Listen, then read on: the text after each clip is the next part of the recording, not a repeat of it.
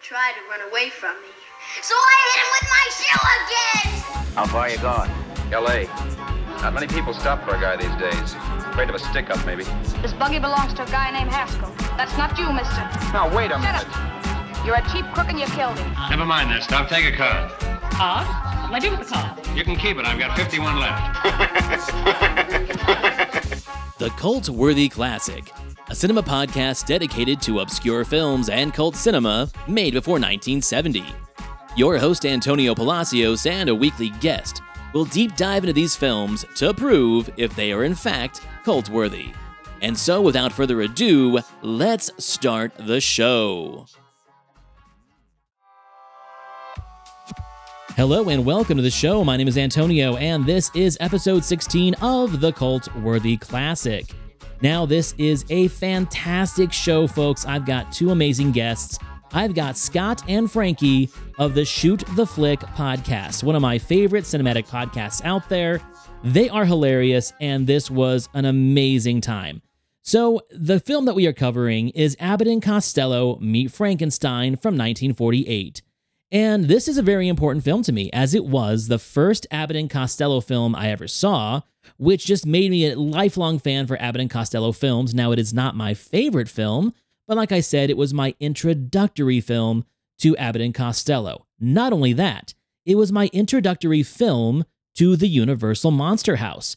I had never seen Frankenstein, Wolfman, or Dracula before I saw this film. And I saw this film when I was like 7 or 8 years old. So because of this film, I went back and I watched those classics, and it really just changed my life forever on how I view movies and the kind of movies that I like to watch and talk about. So like I said, Scott and Frankie have an amazing podcast called Shoot the Flick. You got to check them out. So without further ado, let's jump into the show. Have a great time. And I am here with my special guests, Scott and Frankie of the Shoot the Flick podcast, one of my favorite podcasts out there on films. And that says a lot because I listen to a lot of film podcasts. And if you're not listening to this one, you definitely need to check it out. I'm going to let them explain it. Scott, Frankie, how you doing? Tell us about your podcast. We're doing good. My wife does the best explanation of our podcast, so I will let her take it. Okay. Well, my name's Frankie, and we have our podcast, Shoot the Flick. Basically, every week, we are introducing each other to different movies. We are a married couple. We've been married for a few years now, but we've been together since we were in high school. And we've always loved movies. So every week, we expand each other's cinematic viewpoints, introduce each other to something new, and we get both the fan perspective and the first-time perspective on different movies.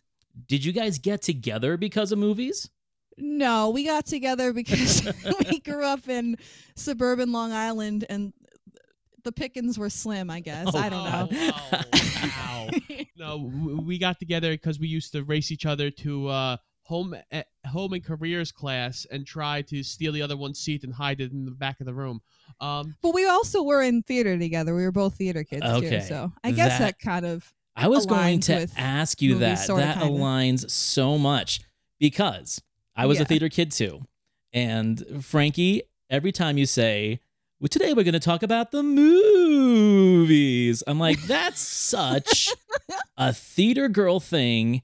And I didn't even have to ask you. You answered it for me. Yeah, that's fair. I can smell my own, trust me. Oh, no, I was just saying that's why whenever, because I'm a big musical nerd, that started from when I was, a theater kid, but Scott's not a big musical person, so whenever we do musicals, it's particularly interesting because Scott's like, ugh. Well, I have my handful, and then I'm okay. What are some on your handful, then? I've watched Guys and Dolls over 100 times. Okay, that's a winner. Because he was in our school production of Guys and Dolls, so that's the only reason why he likes Guys and Dolls. Let me guess, you were Nicely. No. Oh. I love that you think that. I was Sky Masterson. Nice. Again, because he was the jock too. That's the thing. He was the jock that also liked theater. So of course they put him as the tough guy in the Marlon Brando role in Guys and Dolls. I can see hysterical. It. Yeah, that would be in my list of musicals. That came in senior year, tried out for the musical, never done it before, and got the lead part, and everyone hated him.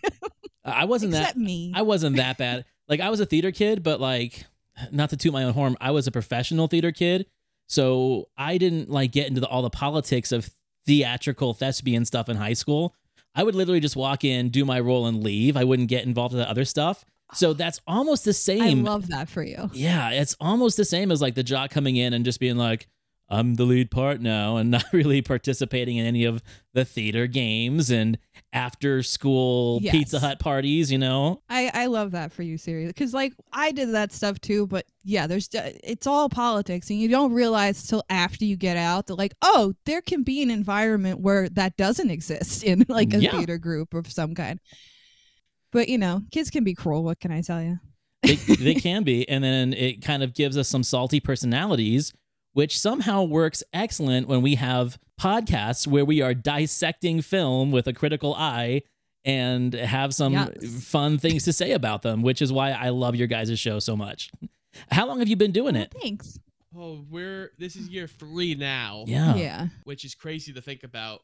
Yeah, because we started this kind of as a side project. I was kind of doing 2 other podcasts when we started this, and I've let both of those go because I actually enjoyed this so much more than the bullshit that was going on with the other podcasts. And believe it or not, COVID too kind of played a role, because once COVID hit, it became more difficult to do podcasts with other people, because like before COVID, Zoom wasn't like such an obvious thing to use all the time. But Scott and I obviously live together, being married and all, so it's a lot easier to just sit down like, hey, babe, you want to watch this movie? Okay, let's talk about it. It's a lot easier to do just extemporaneous conversation on movies when you live with the person. 100%. Well, cool, guys. Well, let's kind of talk about the cult-worthy classic. We talk about films that are cult-worthy, made before 1970, and the reason why I made this second show, apart from my main show, is because I feel there's a lot of films that don't deserve to be put in the same sandbox as like slasher movies or drive-in theater movies or grindhouse movies. And that's where this kind of falls in, because I'm a huge fan of screwball comedy, slapstick comedy, Marx Brothers, Abbott and Costello. I like the Stooges. I was never much of a Stooges guy, but you really can't watch a comedy these days without giving some credit to the old school. And that's why I brought you on to talk about this today.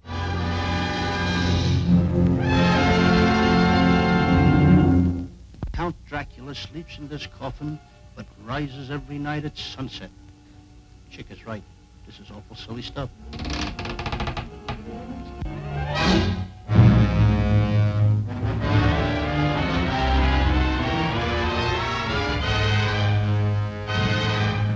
Come on, take it all out. Wow! Look out, Chick! Cover up! What's the matter? Cover up! Wait a minute. The nation's top comics, Abbott and Costello. Petrified, but hilariously. Plus the dangerous and terrifying Wolfman, played by Lon Chaney. Plus that fiend out of a nightmare, the vampire Batman, Count Dracula, played by Bela Lugosi. Plus the most dreaded creature of them all, the Frankenstein monster, played by Glenn Strange. Plus a couple of luscious but designing females in the spookiest laugh fest on record. Was this your first time seeing this film? Yes. So I knew Abbott and Costello from Who's on First Base, of course. Right. Who's on first? Yeah. And that was like my big introduction to them. I almost used to be able to recite that back in like high school. Can't do that anymore. Been way too long since I've done that. But yeah, I always knew they did the Universal Monster like movies and stuff with, and I was like, I gotta go back and find that and like actually watch it. And sometimes they're really hard to find. They are. They're either in abundance for a long time, and then when you really want to watch it, they've disappeared into the vault, and then you have to like search for them again. Yeah. So yeah, with me on this one, this has always been like the introductory Abbott and Costello film that most people have seen. It's the most popular by far. It is the most talked about. And because of its popularity, it usually doesn't get included in box sets. It's usually sold on its own or has a higher rental price, or it's not public domain like some of the other ones. But the thing about this one is that it is an Abbott and Costello movie. But if you are a fan of the other films, it has the least amount of actual Abbott and Costello in it. Like, they are in a Universal monster movie, and that's kind of how I feel about this film, and less of an Abbott and Costello movie. What did you think about that? I would definitely agree. I mean, I haven't seen really any of the Abbott and Costello, like the other movies, so I don't really have anything to compare it to. However, I would say that it feels more like a weird crossover situation. Almost to the point, and it's weird too because I feel like there's so many characters in this movie. Like, you already have the Universal, like the three main Universal monsters, right? And then you have Abbott and Costello, but for some reason they peppered in, like, it feels like at least a good handful of other random characters that like really have no purpose. Right. And at some points I got confused. I'm like, okay, who is this now? Why is there a professor? Is he evil? Like, I don't know what's happening. And when you're a kid watching this film, you're really watching it for the monsters and for Abbott and Costello. Right. And then when you watch it with a more critical eye, you realize, like, oh, this really is a kind of scattered brain production. Like you just said, the characters are kind of thrown in and out. There's different plot structures to it. It almost feels like it was a script written for an entirely different purpose that just got Abbott and Costello put into it. But here's my question. Were you entertained? There were parts, yes, but when Abbott and Costello got to do their bits, they have a shtick. And when they got to do the shtick, it was funny, and I enjoy their shtick. But yeah, then there's other parts where you're like, the insurance plot. Oh, yeah, there's an insurance guy too. Like, who are these people? I don't care about you. Get back to Abbott and Costello and the right. monsters. That's really what it was. Like, I think, because yeah, I agree. I think when Abbott and Costello were in the picture, or the monsters, and they were interacting with each other, that was where the money was. But then they would throw in all these side plots and subplots and like random people that I don't know or care about, and I'd be like, okay, I'm checking out a little bit. like the whole part where we first meet Dracula and the opening and closing of the coffin is hysterical. I was having a great time there. And the face acting of Lou Costello is just amazing in that. Like, that's what kind of carries that whole segment. That's a good part. And for a film called Abbott and Costello Meet Frankenstein, there's actually very little Frankenstein.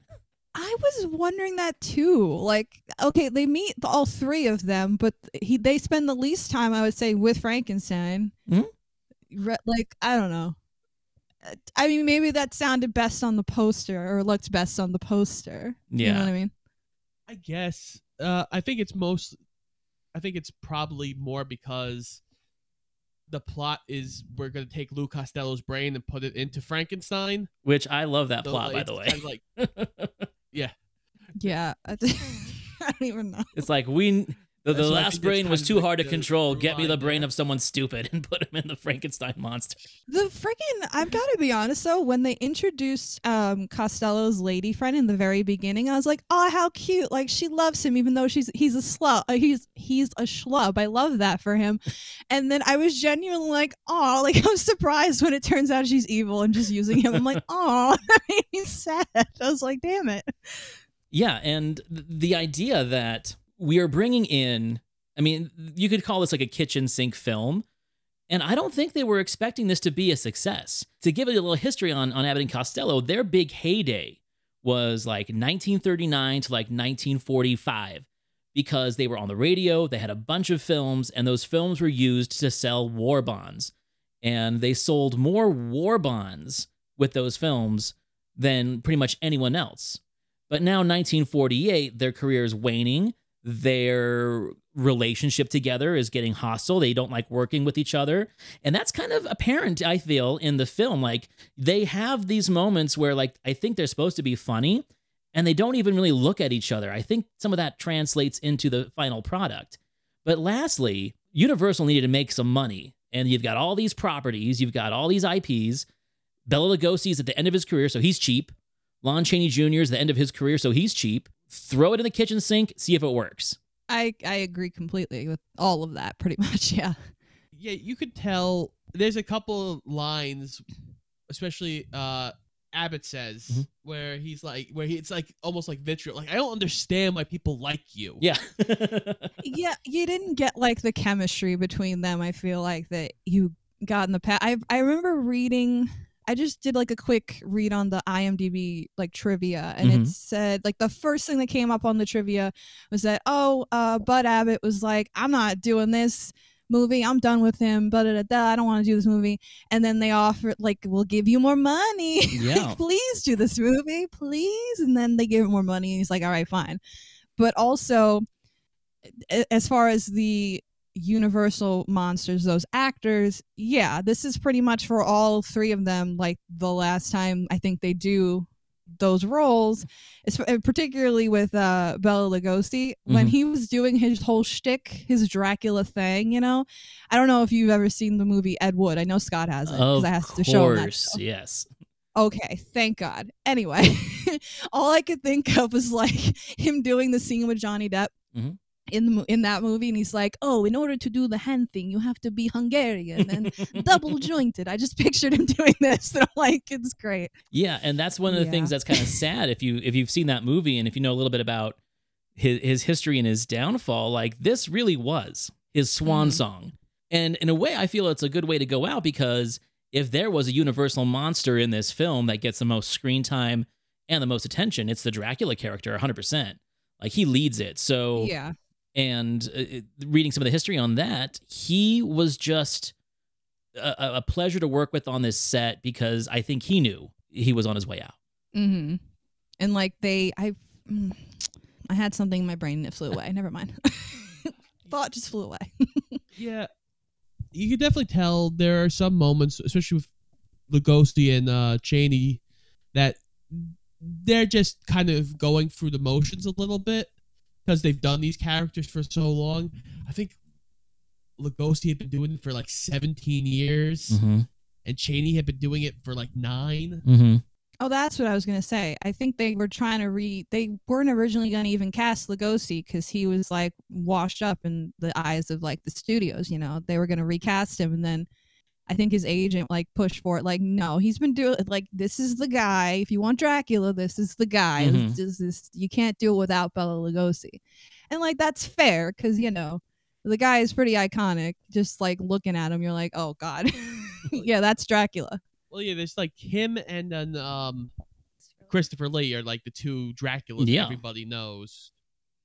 Yeah, and you know, I think that there might have been, I didn't read any like actual accounts from Lugosi being disappointed in it, because like I said, he got to play Dracula. He didn't have to play Dracula hammy. Like, the whole point was to play Dracula the way he always did. Let the comic relief bring in the funny. The person who really hated it was Lon Chaney Jr. You know, he needed the money, and, you know, not to tell stories out of school, but he did have a very famous drinking problem and money problem. But when he was on set, he was always professional. So he does channel his original playing of Talbot, the Wolfman from his previous Wolfman movies, but you can see that the energy just isn't there. And once the film was released, even though it was a huge success, he really talked poorly about it because he didn't think that it was respectful to the character to be lampooned the way the film did. You know, but you read the script, bro. That's true. That's what I was just gonna say. I'm like, you know, you did it. It wasn't too, you know, you weren't too good for it when you got the script. But also, I think, I mean, not that I highly doubt that people were, you know, concerned about things being canon in the 40s. But like, I don't think this movie is even considered canon. But not that that really matters. What I was going to say, the main thing that I was going to say when you started saying that, and I feel kind of bad saying this, but like, I don't know anything about like the Universal like old movie monsters or anything like that. Really, I'm kind of inept when it comes to that era of film. But I will say, when you said that Lon Chaney had a drinking problem, I'm not surprised by that. After watching this film, you could kind of just tell, even though it's black and white and it's an old movie, you can kind of just smell the liquor from when you see Lon Chaney in this movie, you know, keeping the sanctity of the character alive, when in reality, you didn't really change the character at all. It didn't really at all. You were absolutely right. The comedy came from the comedy guys, and I think that's what added to the comedy itself, is that everyone else is like the actors and the monsters are playing it totally straight, and meanwhile you got Abbott and Costello over there tripping over themselves. Like, that's where the real comedy comes in. And like I said, this was one of my favorite movies as a kid. I still love this movie, but doing what I do now, every time I watch a film, I dig deeper. I allow myself to dig deeper, where normally I'm a guy who can just turn off his brain and enjoy it. But now that I'm doing these podcasts and I'm watching these things a little bit, closely, like, for example, when you guys did your Poseidon Adventure episode, I've always loved that movie, but you brought up the point of, oh my God, the little boy is just the worst thing ever, and why did he have to make it all the way through the film? And then I rewatched it, I'm like, shit, they are absolutely right. Like, yeah, and that's the thing, like, I showed Scott that movie because I also grew up watching that movie. My parents showed me that movie, and it was a favorite of theirs, and I loved it growing up. I thought it was, and it still is, like, a great movie. I still love it. But watching it as an adult, that happens with a lot of movies. You grew up with them as a kid, and then you watch them as an adult, and you're like, oh, this is a problem. Like, this isn't as wonderful and perfect as I once thought. But let's also face it, before a certain time period, movies were afraid to kill kids. Yeah. Well, that's true. Well, he died in the book. That's why I mentioned that in the episode. I was like, well, he died in the book, but I guess they couldn't pull the trigger in the movie. Right. I don't know. Like, I feel the same way about dogs in movies. It's like, I was just talking about it on my last episode with, we were talking about Omega Man and I Am Legend and The Last Man on Earth. Man, as soon as a dog pops up on screen, I'm like, oh God, that dog's dead. Like, they don't just bring dogs in there unless the dog's gonna die. I mean, this might sound a little dark, but if it's an R-rated movie and a kid pops up in an action film, I'm starting to get those same vibes. I'm like, oh, that kid's dead. They just got to do it. They just got to pull the trigger, because especially if he's annoying, which brings me to another episode that I did a couple shows ago, which kind of feeds back into this one in the sense of vampires. One of my favorite movies for years was The Lost Boys. And then I didn't watch it for like a decade. And then I watched it this last year and I still love it. But I'm like, Corey Haim should have died. Like, Corey Haim does not appeal to me the way he did when I was like 10 years old watching that movie. So again, it's like, I used to make fun of my parents for sounding old and bitter. I'm like, oh shit, is that me now? We all become our parents at some point. That's one that I haven't seen. Scott has that on the list for me, The Lost Boys. Yeah. I've always heard of that movie, but I never actually watched it. But I will, just to bring it back to the dog thing. Yeah. I'm the exact same way. Like, literally, I don't know if you've seen this movie. It's Wes Anderson, Isle of Dogs. Yeah. Love that movie. Oh my God. The dog wasn't even, like, his dog wasn't even dead. Spoilers if you haven't seen the movie. And I was when he finds the little skeleton in I was sobbing, like crying. Like, I don't know. I have a thing with dogs too. I can't with dogs in movies that die. How dare you? Well, there's no dog in this movie, but there is a wolf man. So let's kind of walk through the plot a little bit and kind of dissect what we thought as we watched this film. Because like I said, I hadn't watched this film in probably a decade. It's not my favorite Abbott and Costello movie either. I'm a huge fan of a few other ones. But like I said, this was the introductory. Like, this was my first Abbott and Costello film as a kid. And I think that's where I feel it should be for pretty much anyone who's never seen Abbott and Costello. If you like what they do in this film, there's more of it in their other films. And this one is kind of like the bait and switch, because they give you the Universal monsters as the lure for their antics. So it starts off with the two of them. They are baggage handlers for a train station. And like typical Abbott and Costello fashion, it shows like the ineptitude of Costello and just the straight man bitterness of Abbott. And that's like the perfect combination. They play that straight man fool so well. Come on, get up out of there and go to work. That is, if your head doesn't bother you too much. His head is all right. It is, eh?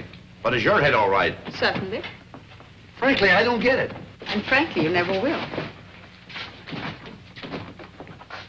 I can't understand that, Dame. Of all the guys around here, That classy dish has to pick out a guy like you. What's wrong with that? Go look at yourself in the mirror sometime. Why should I hurt my own feelings? Go answer the phone. It's funny that they keep coming back to it because it works. It just simply works. You have your straight man, you have your fool. You have like things like Tommy Boy and where David Spade's the straight man and Chris Farley's the fool. Yeah, great comparison. It's just one of those things that it's so crazy how you could see it all the way back, even to movies like 1948. Yeah, pretty much any buddy cop movie, you can attribute to that kind of dynamic. Yeah, and they even did it in Shakespearean I will say times. I will say that vibe like hooked me in right from the beginning, because I've always been like attuned to the like slapsticky like silliness vibe that we got with Costello, and then I'm especially more attuned to like the smart ass sarcastic tone of Abbott. So I was immediately hooked. I feel like that's why it's such a shame, really, that they just threw in so much chuffa, as Kevin Smith calls it. It's just like a whole bunch of crap that we don't need. Like, we have like the iconic comedic duo and these iconic monsters. Like, we don't need a professor and an insurance guy and a fucking like lady that what was Jean? Wasn't there a lady named Jean, or am I getting confused? There was two ladies. There was one that was evil, and then there was another lady that did I don't even know what. Oh, she was an insurance lady. We already had an insurance guy though. We needed two insurance people. Okay. Yeah, but I mean, like, insurance guy. We're getting ahead of ourselves. Sorry.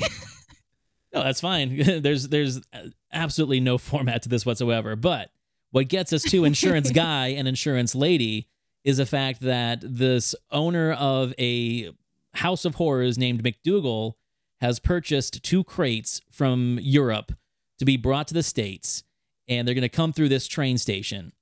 And one of them contains the body of Dracula in his coffin. The other one contains the Frankenstein monster. And for no real reason whatsoever, over in England, you've got Lyle Talbot, the Wolfman, calling the station to tell these 2 baggage handlers who are just bottom tier employees to hold these crates until he gets there, under the assumption that he's McDougal. Like, it's just a plot driver. It makes no sense, but it gets us from A to B, and I think that's the point. Right. Though I do admit, for 1948, the effects on Lon Chaney's transformation and like Dracula turning into a bat both hold up quite well. I agree 100%. Yeah.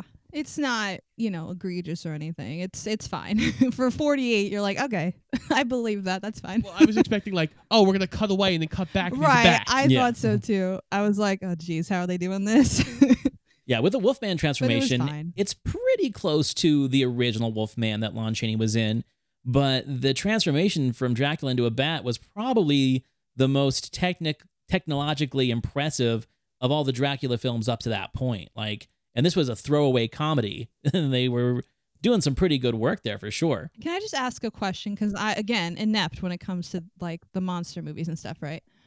It is like in prior movies, like the actual monster movies, is the Wolfman's like MO that he wants to stop all the other evil monsters, but he himself is a monster. Like, is he like the Punisher of the Universal movie world? Like, I don't know. Or was that just for this movie? I think the Wolfman kind of always, throughout any time he has shown up in monster movies in general, has always kind of been the fence character. Sometimes he's pure evil. Sometimes he's so haunted by the fact that he can't control himself when he's the wolf that the human wants to protect people.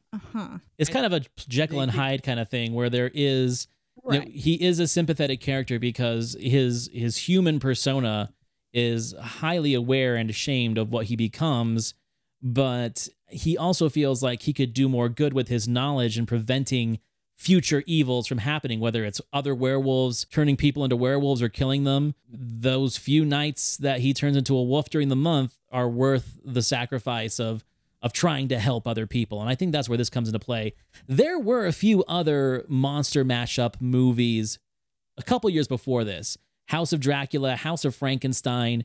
Those are technically canon. And in a way, this could kind of play into that, but it doesn't really. But if you dissected it enough and you were a big enough film nerd, you could. But the biggest thing is that the guy that plays the Frankenstein monster in those movies, Glenn Strange, who took over for Boris Karloff, plays the character again in this one. And it is, like, to me, the most impressive, most Karloff-like performance of a Frankenstein monster that I've seen, at least in the Universal movies. Yeah, he did a really good job taking over for Karloff. You could barely, like, tell the difference. He doesn't have a big enough part where you could really, I think, be exposed. Yeah. And they don't really explain, like, the motivation for why Dracula wants to bring the Frankenstein monster back. I always thought that was kind of a loose end in the script. You know, he brings him back to control him, but, like, what's the end game? We never really get an end game for that, you know, unless you guys what does he need him for? He already has the power to control people with his, like, weird vampire powers. Well, I guess if you have Frankenstein's monster, you're going to use it. It's a much better protective thing in the daytime than... Oh, so he wants, like, a body man, basically. I guess. That's what I'm going with. Yeah, you're not going to have a Camaro in the garage and not drive it, I guess, is kind of like the whole thing. It's like, I've got the monster, I'm going to use it, you know? That makes sense. So, yeah, Dracula comes out of the coffin while Costello is by himself in the dark in this little way station. And, yeah, it's like this 5-minute scene. It almost goes on too long. I think any other performance between Lugosi, besides Lugosi and Costello, that scene would have been uncomfortably long, but it works. And they play it really well with that whole, like, in the dark, creeping behind him, lurking behind him. And then, of course, typical fashion, Bud Abbott comes in. He's like, what? I didn't see anything. You're crazy. You're dumb. Let's get out of here. You know, the whole time he's being lurked by a Dracula. So what? Maybe the lightning struck the power line or something. I got more messes around here. Never mind. Take off that canvas. Take it off? Take it off! Hey, coffin. Coffin? Dracula crest. Dracula's crest. I wonder if Mr. McDougal expects people to think that Dracula's really in there. No, don't. Please don't. Oh, now calm. Dracula was just a legendary character. He never existed. No? Certainly not. Fold up this canvas. I'm going out and get the other crate. Now, if you want me, just holler. Holler, old chick. You understand? Oh, chick! What do you want? What kept you? I haven't left yet. The next time, don't take so long. Oh, come on. Fold this up. Get busy. Count Dracula sleeps in this coffin, but rises every night at sunset. Chick is right. This is awful silly stuff. Dracula...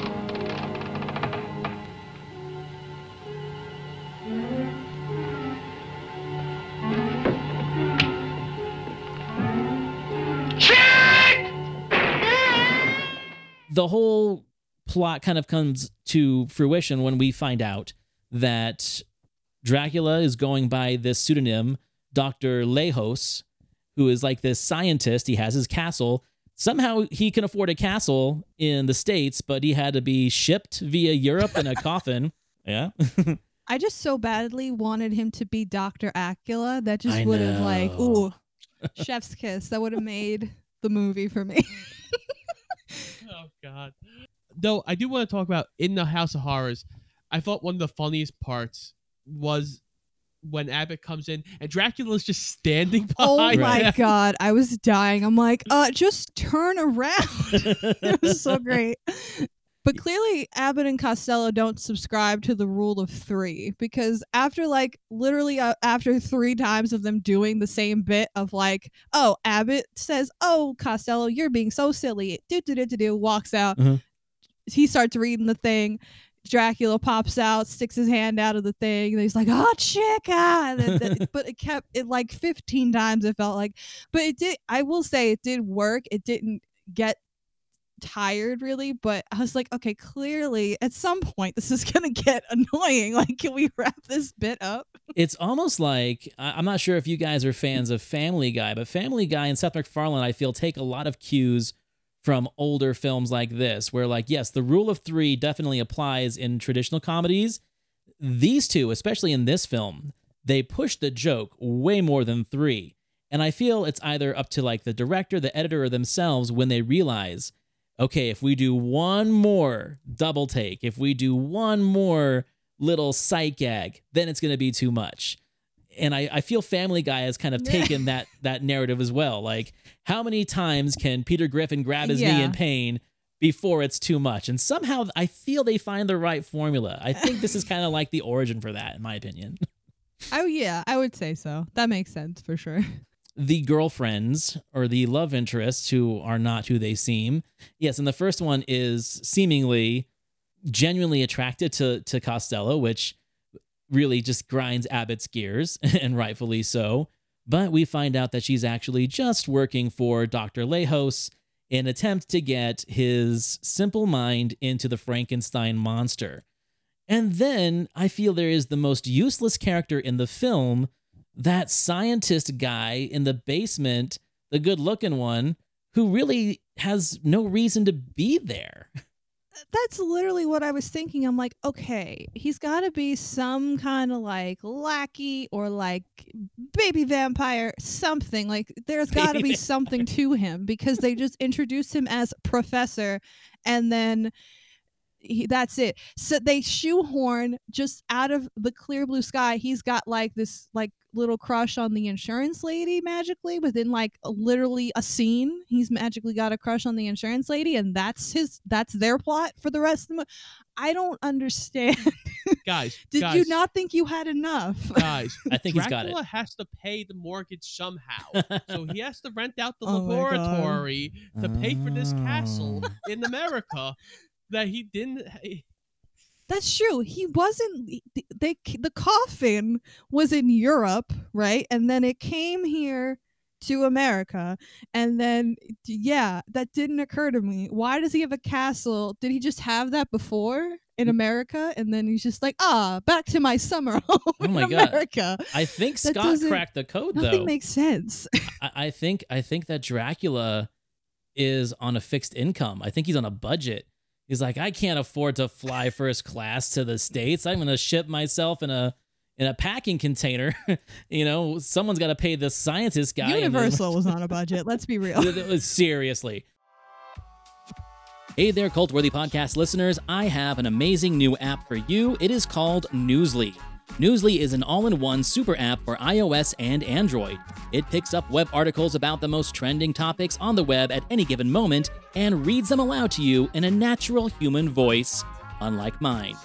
For the first time in the history of the internet, the entire web becomes listenable all in one place. You can browse articles and topics from which you choose and start playing. Stop scrolling and start listening. You can follow any topic as specific as you'd like, from sports, tech, business, science, Bitcoin, even the Kardashians. It will find you the latest articles and read them to you aloud. And they have podcasts as well. Explore trending podcasts from over 80 countries, including mine, the CultWorthy podcast. They even have digital radio.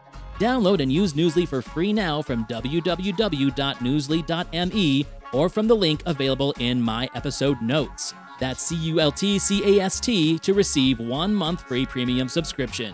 Once again, check out Newsly, and thank you for listening to the CultWorthy podcast.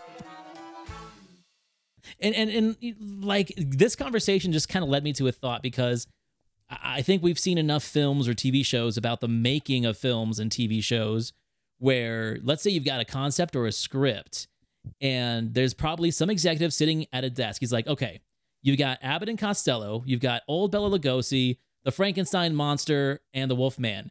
Nobody wants to these people. So let's get some good-looking people into this film, so at least we have some eye candy. So you've got the good-looking scientist guy and the 2 rather attractive female personalities in this film that really don't have a play in it, but they're the eye candy. Yeah, I mean, and that concept also is not adverse to movies even today. No, it's have, not. Pointless character with boobies, just to be pointless character with boobies all the time, or shirtless guy. Take your pick. But yes, I that would make sense. I mean, yeah, they clearly were hedging their bets really with Abbott and Costello and the Universal monsters because, as you said before, they were kind of on the end of their track, right? So they were trying to just throw like everything but the kitchen sink, like you said, into this movie. Just please watch our movie. Please, people. Please come and pay money to watch our movie. Though I do have to give the actress who plays the first love interest, the one who's actually evil, Sandra. Because when Frankenstein's monster lifts her into the air and throws her out the window. Girl, we love that. She hits the set. Yeah. She hits the top bottom of the window Them and birthing- bounces through the window. Them birth and hips got messed up. And in the 40s, them's important things. So And I good always on you, remember sweetie, but yeah, no. remember that scene, and then rewatching it this week, I was like, damn, that must have hurt. Like, that was a wrestler throw right yeah, she there. got yeeted out that window. Like, it was, oh, this bitch empty. Yeet, like, out the window. I'm like, holy cow. And it was clearly her. It wasn't like a stunt person. It's all it was one her. shot. Like they would afford a stunt person. Well, that's what I'm saying. Like, you know. Yeah, we're not doing fair. cutaway shots. This is we're doing it in one, people, and we're not getting a second window and action, you know? So there she goes. We're not getting that cheap candy glass stuff. Let's throw her through the real shit. Oh my God. Now, this film does suffer from the second act blues that so many films, I think, in the 40s and 50s kind of did. You have a very strong opening, you have a very strong ending, and then when they're trying to figure out where the film's going to go in the middle, this does suffer from that because, like you said, with the mix of all these characters and these like convoluted plot points, especially like when the two ladies go to powder their nose because she's suspicious of the other. You know, there's just like, okay, you know, while the one's in the other room, the investigator's gonna peek through her stuff in the least conspicuous way possible. You know, she's like, oh, she's in the other room. I'm gonna open up all her drawers and read all of her stuff, hoping she doesn't come back in. You know, that kind of stuff. But again, like this is the thing about this film. Just getting off topic for a second, I don't think they expected this film to be as big as it was. So it was kind of like, in my opinion, a college student handing in his thesis last minute. He kind of bullshitted it. He's like, oh, hopefully I get a C so I can move on to the next class. And then he gets an A and he's like, oh shit, like now I've got expectations. And I feel that's what happened here because the movie is funny. The movie is good, but the movie's got problems. Money and success in the box office fixes problems. And after this movie came out, all of a sudden they had Abbott and Costello meet the Mummy, meet the Invisible Man, meet the Wolfman, like all these different, Jekyll and Hyde. These guys were on their way out. They were about to break up. And then this film becomes a hit. And now they're like, oh shit, now what are we going to do? And they ride this train of monster movies. I mean, and I think the second act is a very good example of not really caring how the film really turned out because the second act kind of sucks. Second, I couldn't even tell you like what exactly happens in the second act. I know they go to the castle and then they're like, hello, everyone. These are all our characters. And then they all go to a masquerade ball. Why they go to a masquerade ball? What is the purpose of the masquerade? I don't know. Who's throwing this thing? I don't know. Why are we here? So Abbott can wear a wolf mask. That's it. And then be right. accused of murder. That whole thing is weird. Assault. But that never gets really cleared It up. doesn't. First of all, the idea that anyone under the clear blue sky would think that a skinny Bud Abbott in a wolf mask is the same person as a bulky ass Lon Chaney with fur all over his face in the best like got to go glue I've ever seen. Great glue job there, guys. But like, yeah, there's no, like, it doesn't make sense. The mask is plastic. Like, you can knock on it and it echoes. Like, it's not the same thing. Exactly. No, I think he nailed it right on the head. Is like that masquerade ball is just a plot driver to get Bud Abbott in a Wolfman mask. Like, I can't think of any other reason. That's it. And to get blamed for murder, like you said. Again, I don't think that they were really trying on this one, but there's so much of it that works that a lot of people just look right past it. And again, like there is a lot of Dracula manipulation where it's like, did he turn Joan into a vampire, or did he just mesmerize her? Like sometimes you can't tell who he's mesmerized or if he's actually turned people into a vampire. It's all kind of wishy-washy. So the best scene from the masquerade ball is where they throw Costello into the wall, and he's like, "No one will ever believe you, but it happened." And he's like, "I'll get a witness," and he grabs the knife. That was funny. Throws Costello into the wall again, and the knight lifts his helmet up and goes, "I didn't see anything." That was funny. Yeah. Yeah. There are great. But also gags in this. that whole segment is weird because, like, literally, if you had asked me, like, oh, remember the insurance guy? At that point, I'm like, what insurance guy? I don't remember the guy that owns the haunted, like, horror house. Who? I don't know, but he magically is there. He's like, where's my stuff? And it's like, who are you again? I don't know. Why are you here? Why are you dressed like the devil? Why are you at a party when you're, like, so up in arms about all your stuff being missing? And then like they have this fight for no reason, and it's like, look, things are happening. Movie. And it's just a whole bunch of string together crap that, like, I don't even. Yeah, that's the whole second act. And let's not forget, like, they go to the castle and back like 3 times. Like they go to the castle and then they go to the masquerade ball and then they go back to the castle. Like they keep going back and forth to this castle, and the film concludes in the castle, which it needs to, but there is a great chase scene at the end that involves all the monsters. You got the Wolfman chasing, you got the Frankenstein chasing, you've got Dracula turned into a bat, which the whole conclusion of the Wolfman and Dracula's run in the film is actually pretty cool. I really did dig that. Oh yeah, the Wolfman grabbing Dracula as a bat and basically falling to their deaths. Great. Yeah, that was cool. I mean, that's the thing. Like when you go in between, like the beginning, again, like the yucks get you hooked, right? And then at the end, you kind of wake up from like a daze of like, what the hell? I don't even know what's happening. And you're like, oh, yay, monsters fighting each other. And you're like, yay, cool, things are happening. But then in the middle, it's like all a blur of weirdness. Mm-hmm. But yeah, that was fun. And like the whole idea of Costello getting like, tied up and be like, we're gonna take your brain and put it in that guy, and it's like, oh no, like that's actually like a little bit of excitement. Yeah, I do wonder, because I don't know when film changed to like, oh, we have to be this long to be theatrically released. Mm-hmm. That's what it felt like. It felt like they were padding to like get the runtime to be longer. Exactly. It is. I don't know like when, because I know now it's got to be like, oh, you got to be at least decently close to an hour and a half to be like theatrically released. I mean, I wish it was an hour and a half now. Like there are some that sneak away with like 70 minutes, but I mean, these days films just keep getting longer and longer, especially these, MCU films. They're like 3 hours long now. But Abbott and Costello films, like Marx Brothers films, were generally rather short. They were like an hour 15. Most of the time they were matinee films or double features.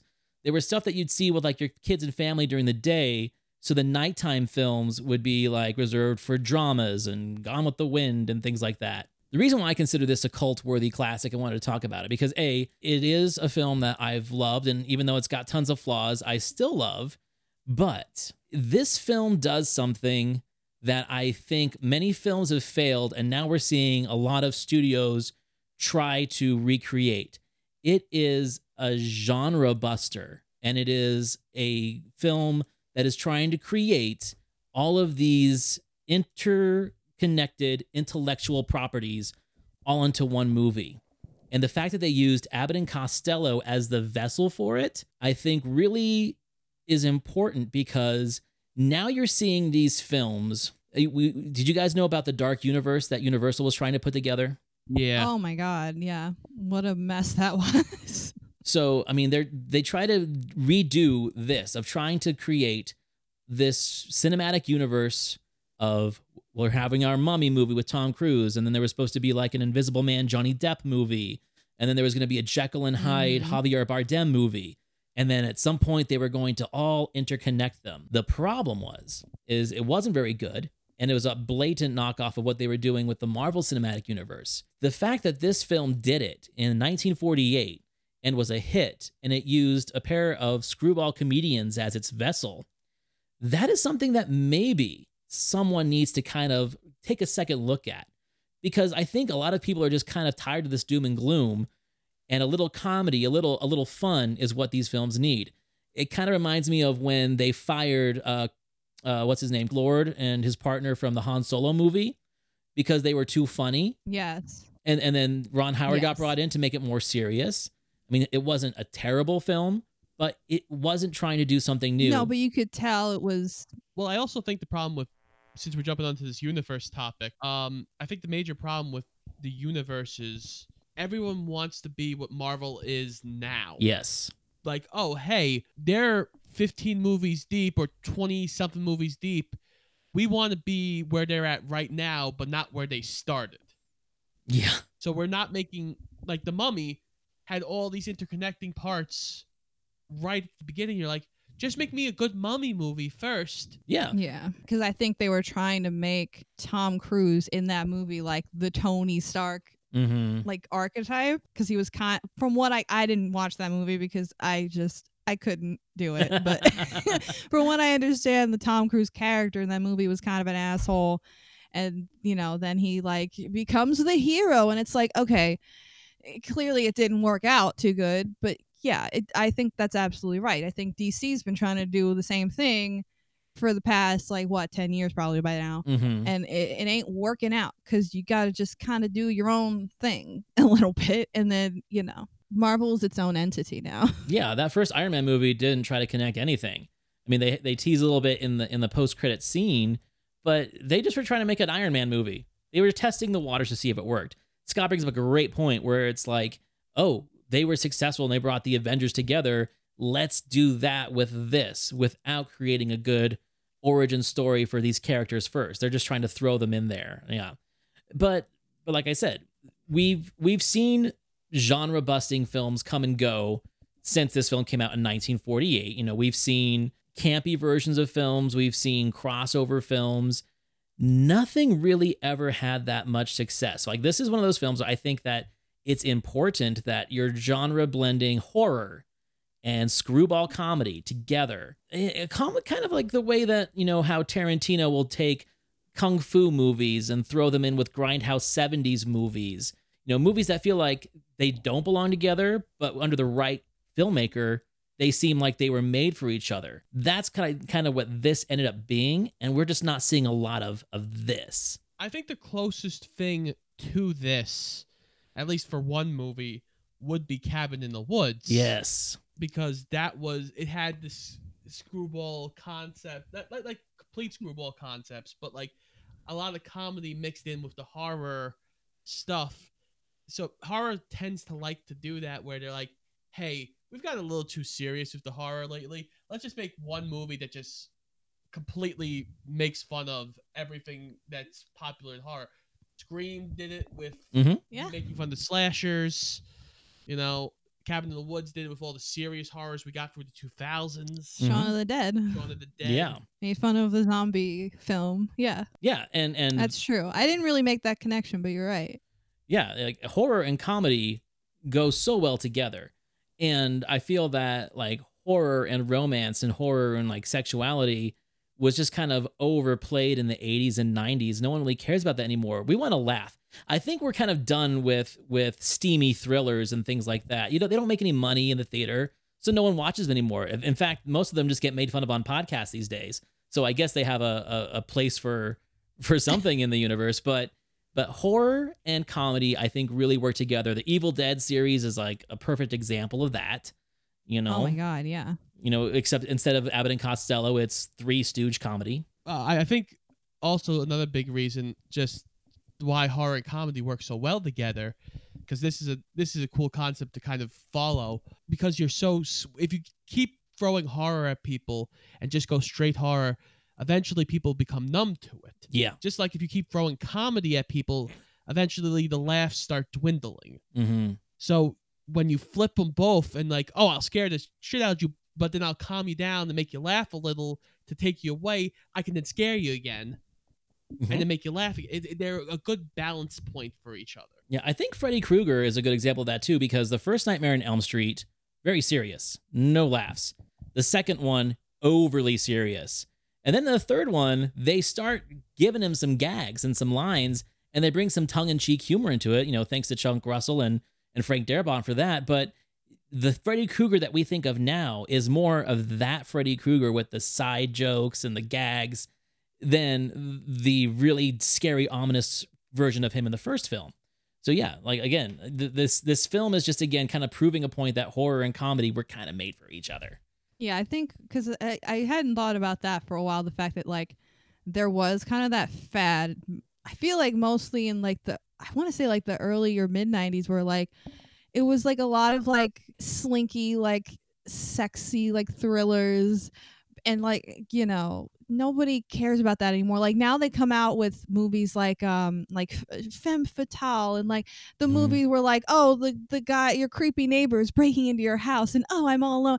Nobody cares about those movies anymore. It's like 25 cent, you know, like in a red box somewhere, dying alone, tumbleweed, you know, flying by. Nobody cares. But yeah, horror comedy, I feel like never really, it hasn't gotten old yet, I feel like. Because comedy is always changing. There's so many different kinds of comedy and so many different kinds of horror that you can really weave a lot of different subgenres together. There's not really a lot of different subgenres in romance. It's either it's a good romance or it's like cheesy and shitty. And then with like horror romance, there's always some weird ones. Like remember the movie Warm Bodies? Yeah. Where it was like, oh, I fell in love with a zombie. Oh. The way you just said that sounded like a Jerry Springer like tag. Like, I fell in love with a zombie. Bitch, that's my zombie. Stay away from my zombie. Oh my God. So, you know, this movie, 100%, I will admit, even though I'm a defender of it, has its flaws. What are the winning points of this film that you would try and like sell somebody on this movie on like why it is important to see at least once? Like, what is it that really kind of did it for you? And you can both answer. I would say just immediately the back and forth between Abbott and Costello, because what makes them different from like a Three Stooges or something of that regard where it's like a lot of pratfalls and physical comedy. They have physical comedy too, but I feel like where they kind of breathe and eat is like their banter back and forth and their dialogue like with each other. It's very quick, very ba ba ba, and it's they're kind of playing tennis with each other verbally. Like there was the one like bit of dialogue where by some ridiculous, I don't know why the plot is what it is in this movie, but at one point both of the female love interests in this movie are vying for Costello under false pretenses, for different false pretenses, but both under false pretenses. And they're like fawning over him and stuff. And Abbott's pissed because, you know, he's like, where's my pretty lady? Why do they like you? You're fat. Like, that's basically what you're fat and stupid. Why do women want to be with you? And Costello says to Abbott, like, you know, if I had 2 cigarettes, I'd give you one. And he's like, yeah. If I had 2 pairs of shoes, I'd give you a pair. Yeah. And if I had 2 women, oh yeah, you take those cigarettes at the. No, I want to finish. And if I had 2 girls, I would tell you to take that cigarette and that pair of shoes and go for a walk somewhere. It was like a really good. Look, Wilbur, we've always been pals, haven't we? Oh, yes. We've always shared and shared alike, haven't we? Well, now, look, let's be reasonable. Come on.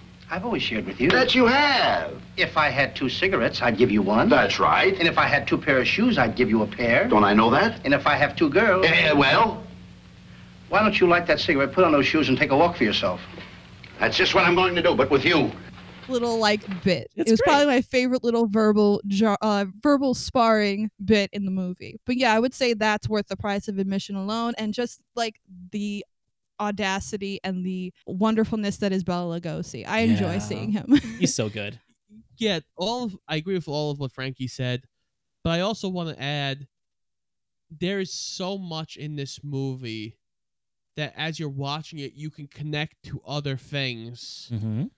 It's just like a web, almost like a web drawing. Oh, like this could be connected to here. Or like I joked with like the door things, like when Costello is like locking the door to lock the Wolfman in accidentally after stealing some fruit. It's like, I wonder if he counted these. This could totally be a Scooby-Doo thing here. Yeah. Oh yeah, for sure. You've got the revolving wall, like in Young Frankenstein. You know, you've got a lot of little things. Yes. Oh my God. Absolutely. You could see all those connections, and that's one of the things I like about going back to older movies at times. Is as you're watching them, you can kind of go, "Oh, wait, I wonder if this influenced this person." Mm-hmm. Like we just did Snake Eyes recently, which is a Nicolas Cage movie. De Palma, love it. To hear Brian De Palma talk about how he was inspired by Rashomon, and you're like, wow, yeah, I can see that. Yeah. But they're two very, very, very different movies. They're different movies, but like the whole different perspective of how the story is told, 100%. And it's not the first one to do that, but in De Palma fashion, he makes it very shiny and flamboyant, which I'm a sucker for it, I have to admit. But yeah, 100%. And for me, you know, like my thing with this film is, like I said, it was my jumping off point to explore more Abbott and Costello movies, and they made a bunch. I mean, these guys made 3 a year. This is during like the universal just movie machine, cranking them out. Production values, meh. Most of them have a musical number, whether it's like the Andrews Sisters or someone, but there are a lot of diamonds in the rough when it comes to all those films. So if this is your first Abbott and Costello film, I suggest to go watch Buck Privates, a movie called Abbott and Costello, Time of Their Lives, and then Who Done It. Those are my 3 favorite. I think they're the 3 most well-made and best structured ones. They kind of put this one to shame, but like I said, because of the monsters, because of the advertising and its cult following, it is the one that most people are exposed to first. I'm putting all 3 of those on my watch list, just so you know. And I think most of them you can find like either on YouTube or archive.org. A lot of the ones that aren't as popular as this one are pretty easy to find these days. Before we close it out, any final thoughts on Abbott and Costello Meet Frankenstein? I think if you're a fan of the Universal monsters, and if you're a fan of like horror and comedy, it's nice to see where things go, and I think you definitely should go back and see the beginnings to gain more appreciation of movies now. What I would say, I wouldn't go into this looking for a horror situation necessarily. I mean, it's not the horror that I feel like the horror genre has evolved so much and devolved, maybe according to some people, over the years. But I would say that if you're a movie goer and a movie lover that maybe has a gap in your knowledge when it comes to older movies, that's why I like your show, because you talk about older movies that maybe a lot of people don't really seek out on their own. I feel like there's a lot of merit to older movies that maybe their pacing isn't as quick as movies now, or their dialogue isn't as snappy, although some of the dialogue in this is pretty snappy because Abbott and Costello, as I mentioned before. But I think there is a lot of merit, kind of like Scott was saying, in watching where it all began and seeing how that different styles, different production things, and different writing styles kind of influenced what came to be these days. I think there's a lot of value in that, and as a movie buff, I've certainly gotten a lot out of that myself. So that's what I'd say. Well said. Well, do you want to plug anything? Talk about your podcast for a second. I mean, I'm sure everyone knows where to find it, where we find all podcasts, but what do you guys got coming up? What's going on in Shoot the Flick world? Oh my goodness. So Shoot the Flick, there's a new episode every Wednesday. So feel free to check us out. Spotify, iTunes, all that good stuff. Wherever podcasts are podcasted, we are there probably. But what I will say is that we've done previously the first 2 seasons of the Nickelodeon show Avatar: The Last Airbender, which I never saw. And we're going to do, coming up, the final season, which I assume is going to make me very emotional and scar me for life. So I'm really looking forward to that. And also we have some other fun episodes coming up. We're doing a Marvel movie every month, seeing as how we talked about Marvel before. Yeah. I think the next one we're doing is Guardians of the Galaxy, and that's going to be in the beginning of June. We just came out with our Avengers episode in the beginning of May. So feel free to check all of those out as well if you wish. Or as you said, super people doing super things is I think how you quoted it in your episode on that. That was about right. Sounds like something I'd say. Yes. Awesome. Well, thank you so much for jumping on and talking about this movie. Everyone, go listen to Shoot the Flick. I actually have a link to their show on my website, thecultworthy.com, under Cultworthy Partners. And you can find my show the same place where you found it right now, and their show as well. But do follow me on Facebook, Instagram, and Twitter under the Cultworthy Podcast. You can also find me on Letterboxd, and do check out thecultworthy.com regularly for movie news, blogs, and the latest reviews. Scott, Frankie, it was a pleasure. I hope you guys have a good night, and we should do this again soon. Definitely, yes. Definitely down to do another one. And we will see everyone later.